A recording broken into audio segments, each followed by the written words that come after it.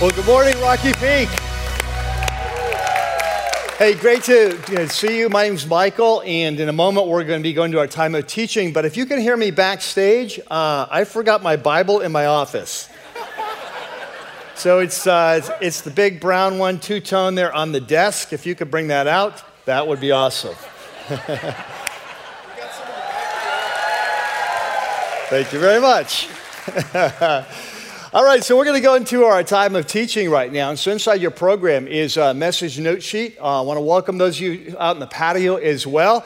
And so we're definitely going to be using that note sheet today. So if you guys are ready to go, I'm ready to jump in. You ready to go? Okay. Father, we're just excited to be here in your house, in your place, underneath your leadership.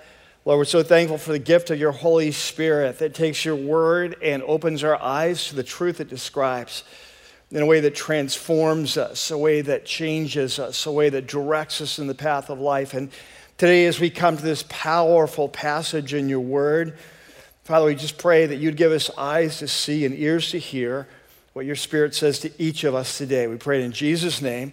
And everyone said, Amen. Our story starts today in the winter. In fact, it's December. It's holiday season, and it's one of his favorite times of the year. And he and his family are traveling to the capital to celebrate the holidays. And as they approach the city, they can see the lights in the distance. And he just loves this time of year. He loves coming every year to this place to celebrate. And as he's looking at the city from a distance, thinking all the sights, the sounds, the songs that make up this season, his mind begins to drift back. And it's hard really to believe that this city that's going to be such a scene of celebration this week was once a place of such violent oppression, terror, even torture. And as he thinks back to those days, the stories he's heard, he shudders at the thought of what his people once went through and how they were terrorized by this foreign invader. Until finally, it was the courage of one man and his family that rose up and said, enough is enough. And they inspired the whole nation to rise up and to kick out this violent oppressor. And of course, that's what they're all coming to celebrate this week. That's what they're remembering. That's what the songs and the lights and the candles are all about. Little does he know as he approaches the city that within 3 months, there'll be another violent act in this city that will once again change the direction, the course of his nation forever.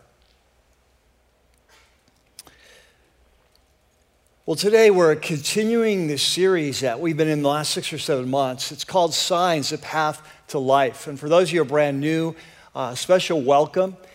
This is a series about Jesus. It's actually an in-depth look at the life, the teaching of Jesus, as seen through the eyes of one of his closest followers, closest friends, a man by the name of John. We call him the Apostle John, who at the end of his life, towards the end of his life, writes an account of his firsthand experience with Jesus, his life, his teaching, based on his travels with him for 2 or 3 years. And if you were here last week, we watched as Jesus was in Jerusalem once again. It was probably the fall of AD 29. And he made once again one of these huge claims that he continues to make, that he's a fulfillment of Old Testament prophecy, that he's the good shepherd that was promised that would come from the line of David. And if you were here, he made this claim that the reason he has come was to give his followers life, what he described as life to the full. And today we're going to watch as Jesus is now going to come back to Jerusalem.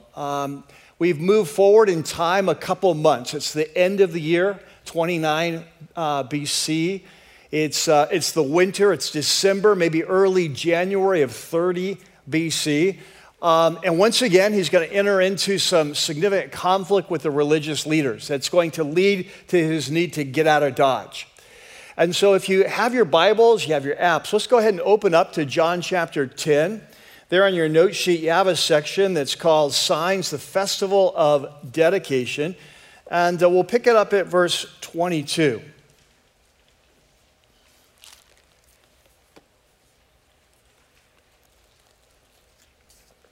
And so John says, then came the festival of dedication at Jerusalem, and it was winter. And so let's set the stage.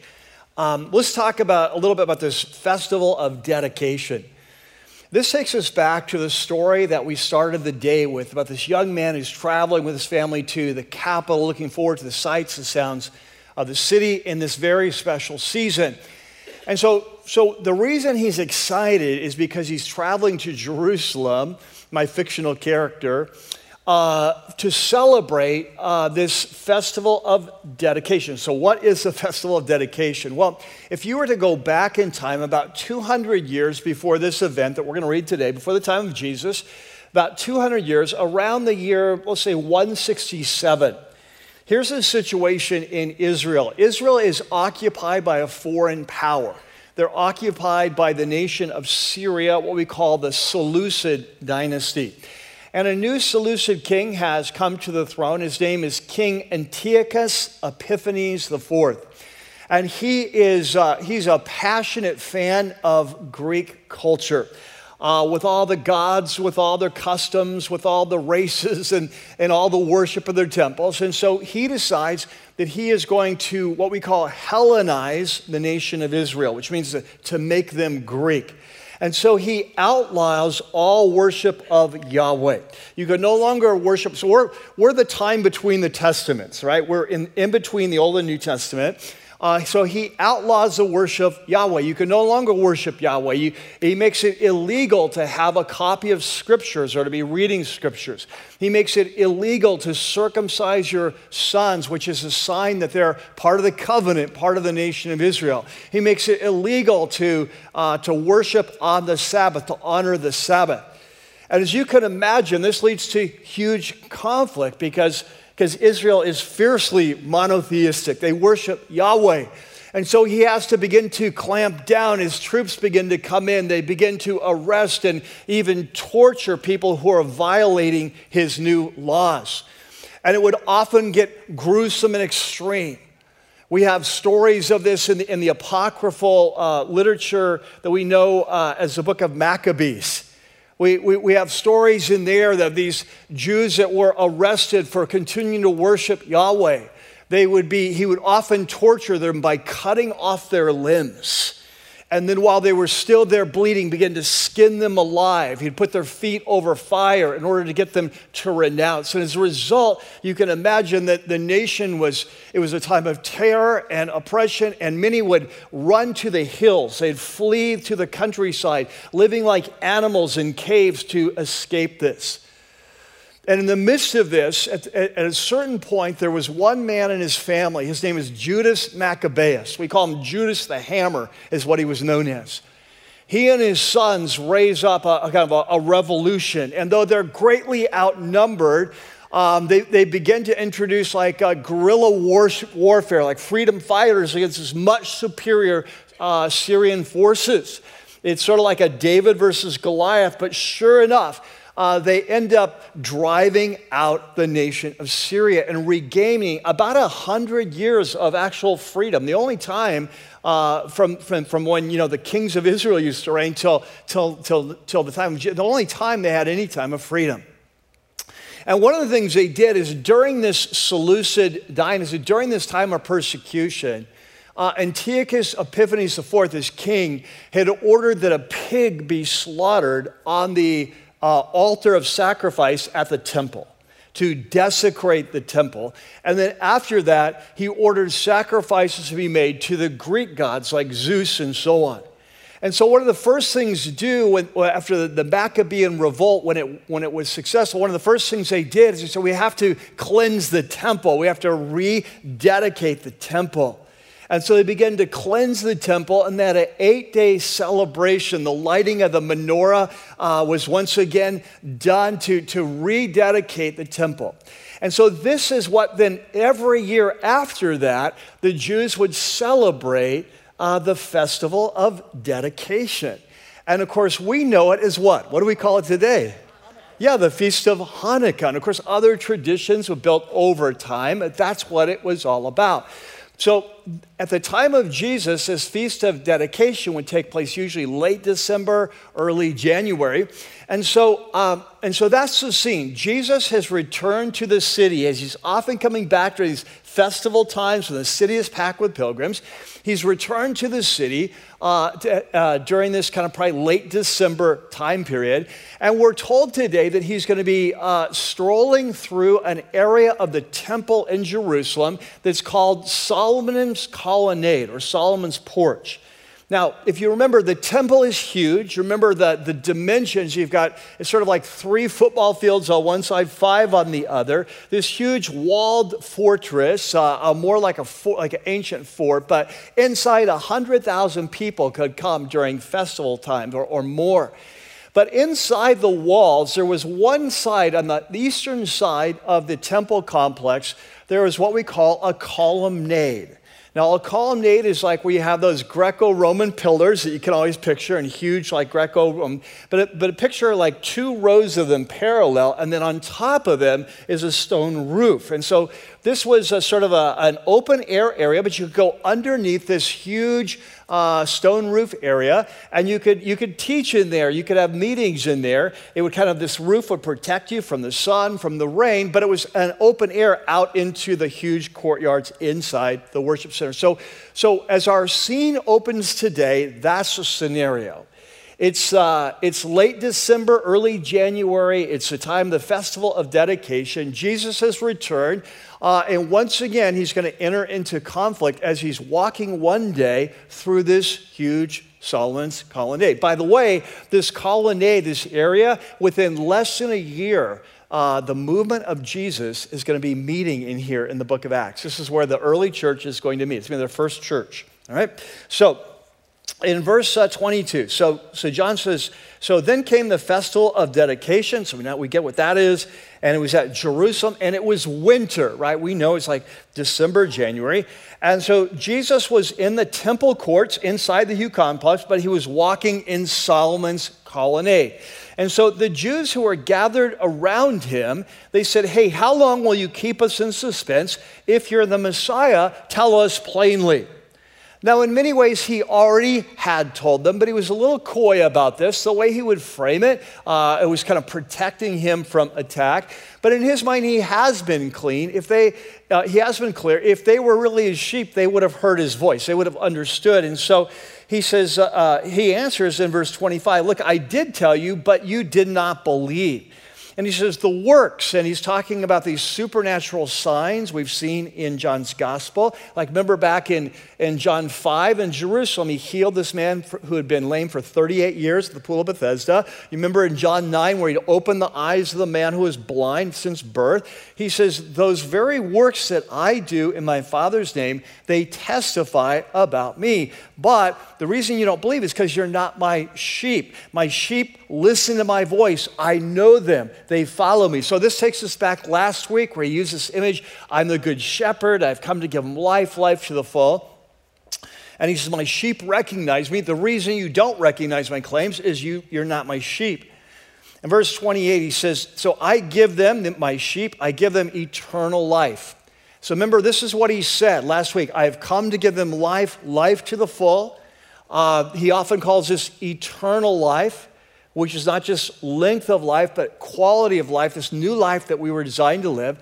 And so he says, I give my sheep this eternal life, and they will never perish. Why? Because it's eternal, right? Once we come to Jesus, we will never die. We will just continue to go with him. When it comes time for a physical death, we just cross over that. We continue on with him. We will never die. And so he says, they'll never perish. No one will snatch him out of my hand, right? He's the good shepherd. He's going to protect his sheep. No one's going to get him away.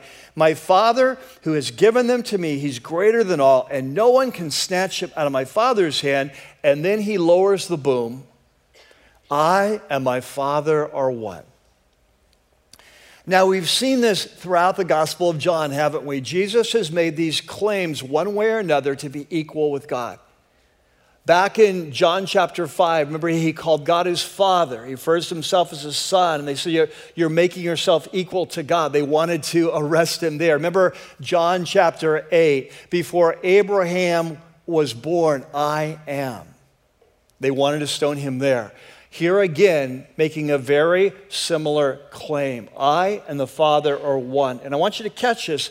They're going to understand exactly what he's claiming, and that's why they're going to pick up stones. What we're about to see is like an impromptu, almost like you think of like a lynching type of thing, where just kind of mob violence. I want you to picture the Middle East today and how passionate in that part of the world people can be about their religious convictions, how crazy it can get sometimes.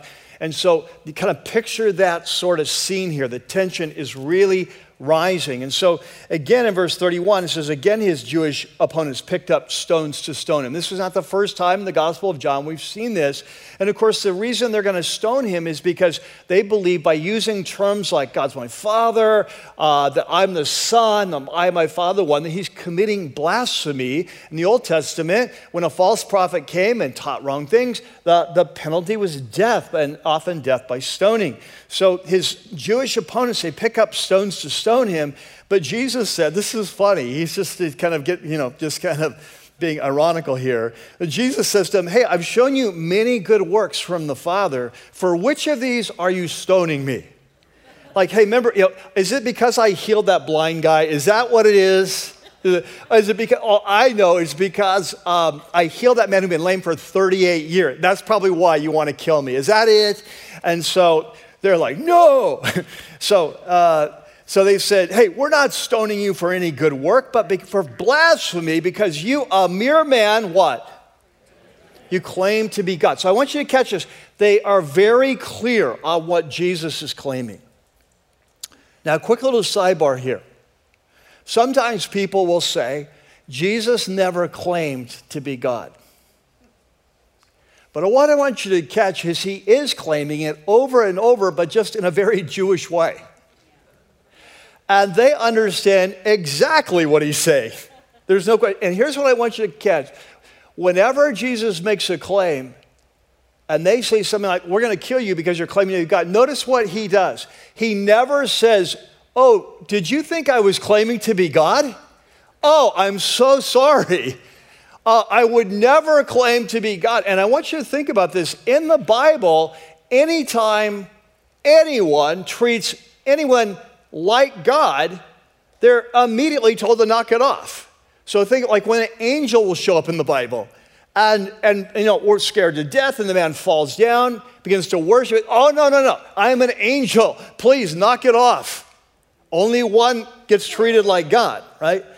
I think when Peter shared the gospel with Cornelius in Acts chapter 10, and when he comes to his house, Cornelius, this Roman centurion, begins to honor him. He goes, no, I'm just a man. Right? If Jesus were not claiming to be God, the last thing he would have done is let this go unchecked. He understands what he's claiming. They understand what he's claiming. And because he's claiming to be the Son of the Father, one with God, God's my Father, because of that, they say, hey, that is an act of blasphemy. We're going to take you out. We're going to stone you right here, right now. And so Jesus says, well, wait a second, can we do just a little Bible study together? So he's going to challenge their assumptions. They're saying you should not be using language like Father and Son, but you can't talk like that. That is blasphemy. And he says, well, wait just a second. Can we talk about the Bible a little bit? And what he's going to do is Jesus is going to quote a passage from Psalm 82. Now, Psalm 82 is it's a fascinating psalm. Because in Psalm 82, Yahweh is speaking. And he's speaking to an unidentified audience, and he calls them gods. He calls them sons of God. Now, even to this day, scholars debate over to whom is Yahweh speaking in this psalm. For example, some scholars believe that he is talking to human judges, for example, who carry out a godlike function of judgment on earth. And so he's referring to these human judges as gods. Other scholars, I tend to lean this way, that he's talking to kind of his heavenly court. He's talking to angelic beings who are charged with oversight of different parts of the earth. But whatever it is, the point that Jesus is making is that God himself, Yahweh, is referring to beings other than himself as gods or sons of God. So if Yahweh is using that language, it's not always inappropriate to use that language.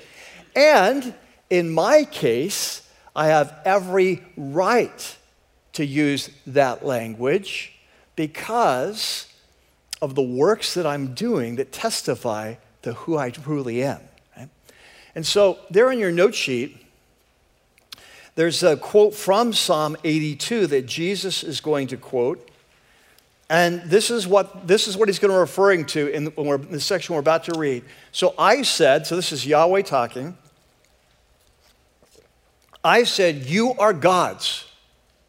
You are all sons of the Most High. So he's talking to some other entities, and Jesus' argument is going to be, if God could call others gods or something, then how much more can I call myself that, being who I am? And so, in verse 33, let's pick up where we left off. We're not stoning you for any good work, but for blasphemy, because you, a mere man, claim to be God. And so Jesus answered them. So he's going to challenge their assumptions. And he says, is it not written in your law? Right? So he's going to quote Psalms here. The law was one way that Jews would refer to the entire Old Testament, the Word of God. And he says, is it not written in your law that I have said you are gods? And if Yahweh called them gods, to whom the what? The Word of God. Underline that. If he's quoting Psalm 82, he says, if Yahweh said that I called them gods to whom the Word of God came, and then catch, he's going to do a quick little sidebar, a parenthetical comment that's incredibly important. We're going to come back to later. And I want you to underline it now. He says, and Scripture cannot be set aside. I want you to underline it. Scripture cannot be set aside. In the Greek, it can't be undone. It can't be released. In other words, it can't be broken. He says, well, if that's true, then what about the one whom the Father set apart as his very own and sent into the world? You know, if God can use this language to talk in something like, why can't I use this language to talk about myself being who I am? He said, why then do you accuse me of blasphemy? Because I said I'm God's son. I mean, Yahweh used this language. He says, so do not believe me unless I do the works of my Father. He says, don't trust me unless I'm backing it up with these supernatural signs. But if I do them, even though you don't believe me, believe the works, that you may know and understand the Father is in me and I am in the Father. We are one, that this claim is true. And so they're not buying this, so again, they try to seize him, but Jesus does his Houdini thing again, and he escapes their grasp. I'd love to just see how this happened. A little Jesus magic here, fake of the head, and into the crowd he goes. Okay, so we're coming to towards the end of his time in Jerusalem. Things are really heating up. It's becoming very dangerous. And so as a result, Jesus is going to withdraw from Jerusalem. It's time for him to get out of Dodge. And so he is going to leave Jerusalem, and he's going to go to the far side of the Jordan. So remember, Jerusalem's at 2,500 feet elevation. It's December. It gets cold there, right? Like it's snow. I've been there when it snows in December. And so he's at 2,500 feet. He's going to take the 18-mile road down to Jericho, which is in the desert, kind of below sea level, down by the Dead Sea. He's going to cross over the Jordan River there, and he's going to go back to the place where John the Baptist used to teach, kind of back where he started. And we don't know. Scholars disagree over where John actually baptized, but at a minimum, this would probably be 20, 25 miles from Jerusalem, so out of harm's way. And so John says, so Jesus went back across the Jordan to the place where John had been baptizing in the early days. And then there he stayed, and many people came to him. So he's out in kind of a non-public place, but the crowds kept on coming. They wanted to hear him, perhaps be healed. And then they said, though John the Baptist never performed a sign, he never did a miracle, all that John said about this man was true, right? So John, we remember back in chapter 1 of John, John's job was to give witness to Jesus so that people would believe in him. And now even though John has long since been arrested and executed by Herod Antipas, his witness is still ringing true, and they can say without question that, hey, what John said about Jesus has turned out to be true. And based on John's witness and Jesus' life and performance, it says John says that in that place, many believed in Jesus, right? So it's another remarkable passage. There's so much we could delve into. We could talk more about Jesus' claims of divinity. We could talk about what he says about his sheep, and he gives them life, and no one can snatch them out of his hand. But what I want to focus on today is this little parenthetical comment, this quick sidebar that Jesus makes right in the midst of his argument when the pressure's on, the heat is on, that the scripture cannot be set aside. The scripture cannot be broken. And so today, there in your note sheet, you have a section that's called Jesus and Scripture. And what I want to do today is I want to highlight one key principle that's so important to understand who Jesus is and what it means to follow him and the path to life for us. This one big picture principle. We'll spend quite a bit of time on it and then come back at the end and ask two key questions for our life. So there in your note sheet, here's the principle. Let's start it out. So here's what we're going to see today in this passage we study, that Jesus affirms, or if you like the word, that he asserts, or if you like the word, he assumes. All three words work. He affirms, he asserts, he assumes. And this is what he's affirming. He affirms the authority of Scripture. What we're going to see today is that for Jesus, what we call are the Old Testament, the Hebrew Scriptures, that for Jesus, the Old Testament in his mind was the very Word of God. It was inspired by the Holy Spirit and therefore was absolutely trustworthy and true. It carried the highest level of authority in his life, both personally and in his teaching, right? And what we're going to see today is if we want to follow Jesus, we have to come to a place where we see Scripture like he sees Scripture, because otherwise we will miss the life to the full that he's come to give us. So what we see today is that in the midst of this very, as Dre would say, spicy situation, right? So in the midst of this very, his life is on the line, so to speak. The crowd is hugely angry at him. They are picking up stones. We're about to see mob violence. Now, by the way, this was not legal. Jews didn't have the right of capital punishment. It had to go before Rome. It's why Jesus had to go before Pilate. The Jews couldn't just execute him. But from time to time, mob violence would break out, as in the New Testament, just a couple years after this, when Stephen, the first Christian martyr, was stoned, right, without due process. And so Jesus, in the midst of this very spicy situation, he stops and says, hey, can we do a little Bible study here? And he appeals to Scripture, and in the midst of this, he makes a comment about Scripture that's critical for us today. And so what I want to highlight is not so much the argument he makes from Psalm 82 about calling himself the Son of the Father, how he's right to do that. I don't want to focus on the argument. We talked about that. What I want to focus on is the sidebar comment he makes in the midst of the argument. And so I put it there on your note sheet. And it's one of the most profound things that Jesus ever says about Scripture.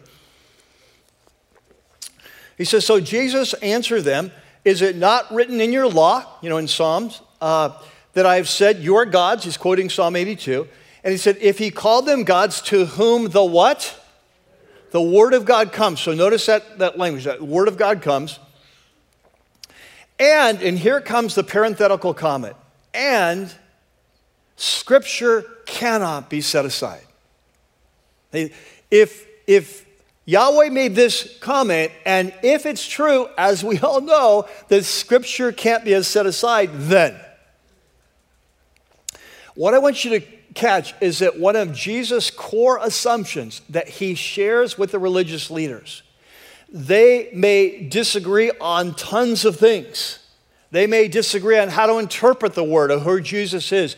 But one thing they agreed with him on is that the Scripture was the word of God and it cannot be set aside. And Jesus builds his whole argument on this common assumption. And here's what you see. Throughout Jesus' life, throughout his teaching, throughout his personal life, you see this. That Jesus assumes the ultimate authority of Scripture. He affirms it in his teaching. He asserts it over and over. And we don't have time today to go through every example. I mean, it would take hours and hours to do this. As you read through the Gospels on your own, you'll have new glasses now to pay attention to this when it happens. But what I want to do is highlight 3 examples from the life and teaching of Jesus that help us to give a window into how he saw Scripture and the role it played in his life. And so there in your note sheet, you have 3 bullets. I've just picked 3. I actually had 4 before. I knew I'd be running out of time, so I've taken that out. I'll throw it in quickly at the end just to give it to you. But I just do that. I take things out to make it seem like I won't be running over, and then I just say them anyway. It's kind of my spiritual denial. Anyway, so the first event is, let's look at the temptation of Jesus. Now, for those who've been Christians for a while, you know this, that this is how Jesus launched his ministry. The very first thing he did when he started his ministry is he went to the Jordan River to be baptized by his cousin, John the Baptist. And you remember that when he was baptized, the Holy Spirit descended on him like a dove to anoint him for his ministry. And the very first thing that the Spirit led Jesus to do was to go into the wilderness for 40 days, like Israel had been in the wilderness for 40 years, and to prepare for his ministry. But we're also told in the Gospel of Mark that the entire 40 days was a time of spiritual warfare. That if Jesus was going to win the spiritual battle, if Jesus was going to break the hold of Satan on the human race, he had to enter into warfare and he had to win that battle. So this is a critical moment in Jesus' life. If he fails this time of temptation, his whole mission is derailed and we would not be here today. So it's a critical season. And so he's fasting for 40 days, and at the end of that comes the grand finale, I call it. Like when Satan came one last time at his point of weakness, let's hit him hard 3 times and see if we can break him, right? And so if you're familiar with that account, like for example in Matthew 4, 1-11, it's there in your note sheet, you can look at it later. What you'll notice, and we're not going to go through those temptations in detail, but what I want you to notice when you look at them again is that with every temptation, and each one was different, with every temptation, Jesus didn't argue, he didn't debate, he simply quoted a passage from the book of Deuteronomy. So what I want you to get, in his moment of greatest weakness, after fasting for 40 days, in a time of intense spiritual warfare, at the moment of critical attack, a turning point in his life and ministry, when the enemy comes, he doesn't debate, he doesn't argue. What does he do? He just looks to the Word. Here's the opportunity, here's the proposal that Satan is making. What would the Word say about that? And what we see for Jesus, the Word is the ultimate authority that guides his steps in his life. Here's something else I want you to notice. That I want you to notice as you read through the Gospels how well Jesus knows the Bible. He not only teaches from it, he often quotes obscure passages when he's in conflict with the religious leaders that just happens on the spur of the moment. It's like he's not prepared for this. It's just like today, like when he quotes from Psalm 82, right? It's like this happens all the time. You watch and the question is, how did Jesus know the Bible so well? And I think, honestly, often we think he was just born that way. Like when he was born, he just kind of, the Holy Spirit just downloaded the Bible in his brain. And so whenever he's in a jam, he just kind of like look up his eyelids and like, well, according to Psalm 82, but everything we know about Jesus is not only he was 100% divine, God, he's 100% man. And he has to grow and develop in his knowledge and his wisdom just like you and I do. In fact, in Luke chapter 2, Luke gives us a fascinating window into the life of Jesus. When he's 12 years old, he travels with his family for the Passover to Jerusalem. He said they did it every year. And when they leave, his family is probably traveling in a large tour for safety. His family takes off. They think their son's with them, but when they're a day out, they realize he isn't. So it's a day back now, and then they're looking for him. It takes him a day. And after 3 days, they find him in the temple. And here's what's interesting. He's talking with the religious leaders, but he's not teaching, he's asking questions. He's listening, he's learning.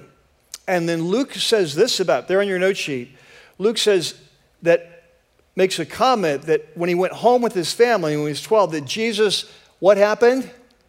He grew in wisdom. Notice he didn't know it all. He was developing and growing. And so we don't know exactly how he did this, but Jesus obviously invested a lot of time and energy studying the Word. He loved the Word, and that's why it was so foundational. He could teach, he could respond in conflict. He knew the Word, he memorized the Word, at least the passages that he's quoting. All right, so we see it here, how important the Word is, his ultimate authority in this time of spiritual warfare. Look at the next example, the Sermon on the Mount. So if you continue reading in the Gospel of Matthew, in chapter 4, he goes through the wilderness. Then he launches his ministry in the north of the country, and he's sharing his message that the kingdom of God has come. And so in chapter 5, he begins this most famous speech in the history of the world that we call the Sermon on the Mount. And the whole point was to help people understand, what is he talking about, this kingdom of God? What does it mean to be part of the kingdom? And it would appear that there were those who were questioning whether Jesus really saw the Old Testament authoritative, because his teaching seems so different from that of the scribes and the Pharisees. It was raising questions. Well, is he like launching a whole new thing? How does he feel about the law of Moses? How does he feel about the prophets? And so Jesus seems to be addressing that in this chapter 5. And he says, do not think I have come to abolish the law or the prophets, the Old Testament. He says, don't think that. Apparently, there were some who were raising that as a theory. And he says, I have not come to abolish them, but to what? Fulfill them. So Jesus said, I've come not to abolish the Old Testament, but to fulfill it, in the sense that the last chapters of a great novel fulfill the early chapters. It's like it's the end of the story, like everything's been leading up to this. And he says, for truly I tell you, not until heaven and earth disappear, like the end of time, not the smallest letter or the stroke of the pen will by any means disappear from the law until everything is accomplished.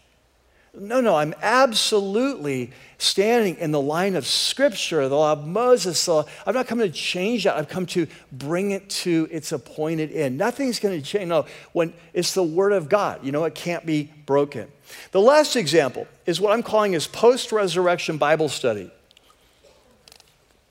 So, the last day that Jesus is, or the first day of the resurrection on Sunday morning, that night he shows up for the very first time and to show himself to his disciples behind locked doors. And of course, they're scared to death. They think he's a ghost. After he convinces them, no, I'm not a ghost, you can touch me. Let's have some fish here, let's have some dinner. After they settle down, he says, okay, now one of the things he did that night is we need to do a Bible study together. And so look what happens. He said, this is what I told you when I was still with you, before his arrest. He said, everything, and then what's the next word? Must. I want you to underline, everything must. Underline both those words. Everything must be fulfilled that's written about me in the law of Moses, in the prophets, and the Psalms. He says, everything that was talking about my coming, it had to be fulfilled. And he said, then he opened their minds so they could understand the scripture. So 3 things I want you to catch from that passage. First of all, notice how everything's leading up to him, right? That he said, everything written about me must be fulfilled. Secondly, notice that word must. If it says it in the word, it has to be fulfilled, right? Again, scripture cannot be undone. And number 3, notice how Jesus had to open their minds so they could see the truths to which the scripture was speaking. And that still goes on today when you and I study the word. It's one of the roles of the Holy Spirit to open our mind, to help us understand the truth, the reality of what we're reading, okay? And so let me give you the 4th passage that we're not going to look at, all right? We're not going to go there. We don't have time. I'm already over, but I want to give you the passage. You can look at it yourself. It's in Mark chapter 12, verse 35 to 37. And in that passage, Jesus is quoting another psalm, Psalm 110. It was a psalm written by David. He's quoting it to help him understand who the Messiah will be. But this is what he says when you check it out. When he talks about David writing that psalm, here's what he says. David writing by the Holy Spirit. All right? And so this is what we see in the life of Jesus, is that for Jesus, the Old Testament scriptures were the Word of God. They were inspired by the Holy Spirit, and therefore they're completely accurate and true. They can never be broken. They're ultimate authority, both in his personal life and understanding his calling and leading us to the path of life. So this leads us to a couple questions in. We see how Jesus looks at Scripture. The question, we have a couple questions for ourselves. And so what we're going to do is I'm going to give you the first one. We're going to spend some significant time on it. And then the second one's going to go very quickly, not because I don't have a lot to say, but because I don't have a lot of time. So number 1, here we go. Here's the first question. We've seen the authority that the Scripture carries for Jesus. Here's the question. How much authority does the Word have in your life? And so this is a question just for you. But how much authority does the Word have in your life? We've seen for Jesus, it's the Word of God. It's inspired by the Holy Spirit. It's absolutely true. It can never be broken. It's the ultimate authority for him and his life and and the path to life. And the question I have is, how much authority does the Word have in your life? Now, this is not always an easy question to answer, because if you're a follower of Jesus here, if you've been part of Rocky Peak any length of time, chances are your natural instinct would say, well, I agree with Jesus, that the Word of God has ultimate authority. I believe it's always true, but always can be trusted, always reliable. It leads us in the path to life. But the reality is that often we don't find out how much authority the Bible actually has in our life until one of 3 things happens. Until the Bible challenges our opinions, our beliefs, our traditions, or until, number 2, the Bible asks us or tells us to do something we don't want to do, or to stop doing something we really want to do, or number 3, until the Bible collides with the politically correct views of culture. And it's at these moments of life that we find out how much authority the Bible really has. You see, in all of our life, there are different sources of authority, aren't there? There can be, sometimes our parents are a source of authority. The way we were raised is a source of authority. The culture we were raised at. You know, well we're Asian. We're Italian. You know, we're Irish. Well, we're Hispanic, in the Hispanic culture. we're black, we're white. Often the culture we were raised in and the traditions and the values that carries tremendous authority in our lives. Sometimes it's the voice of the church that we were raised in. The religious tradition that we've grown up with has a lot of authority in our lives. Sometimes it's from education or science or professional fields, or what our profs taught us in college, or what we learned in high school, or what we learned in grad school. Sometimes it's the voice of human culture. It's a voice of, hey, what's popular, social media, what's politically correct. It carries authority with us. And so often, even as followers of Jesus, on the one hand, we could say, hey, I believe the Bible is the Word of God. I trust it. Is it your ultimate authority? Yes, it is. And yet, we don't really know if we believe it until the teaching of Jesus and His Word comes into conflict with our personal beliefs, our personal convictions, our traditions, our background, the voice of key other authorities in our life, the voice of culture, and so on. And in those moments, we find out what we really believe about the Bible. So, for example, sometimes we can say things like, I know what Jesus said about He's the way, the truth, and the life, and no one comes to the Father, but it's really hard for me to believe these really good people who don't know Jesus. Sometimes we can say, I know what the Bible says about forgiveness, but if you understood what this person had done, I don't think God would ever really expect that of me. We can say, well, I know what Jesus said about loving your enemies and praying for those who persecute you. Hey, but this is politics. We can say things like, hey, I know what the Bible says about finances, but we're just young and starting out. I know what the Bible says about marriage and divorce, but you don't understand how unhappy I am. I know what the Bible says about sexual ethics and same-sex relationships. I know what it says about gender issues, but I have this brother, or I have this sister, or I have this uncle, or I have this child. I know what the Bible says about racism, but you don't understand where I was raised, what I've experienced. And so what happens is that often we could even fool ourselves that we look at the Bible as Jesus looked at the Bible, and yet the reality is, when push comes to shove, that the reality is we agree with the Bible when it agrees with us. And what I want you to catch is that Jesus has come to give us life. And that life is found in the path of His Word. Not only in the Old Testament, which the Jews had, but now even more so that Jesus has come and we have His teaching and the teaching of His apostles inspired by the Holy Spirit in the New Testament. So the question is, for each of us, is how much authority does the Word hold in our life? And there's a second question.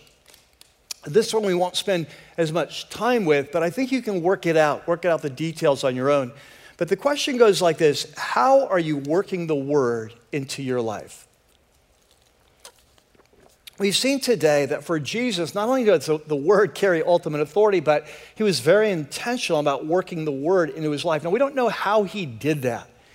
We don't know exactly the rhythms of His life or how He learned and memorized the Word, but it's clear from His teaching that He's very familiar with the Word, He's very comfortable with the Word, He knows the Word, He can pull it out when He needs to, it guides His path. And so for Jesus, that He was very intentional about working the Word into His life, because for Him, the Word was a path to life. It was a source of truth, and He just loved the Word. And so the question is, for each of us, how are you working the Word into your life? You know, are you making church a priority? We unpack the Word here, that you're preparing for that. You're here each week. You're studying the Word. You're learning the Word. You're going home sometimes and maybe going back to that Word. You're going to your life group and you're really delving into that Word and other passages we have you read.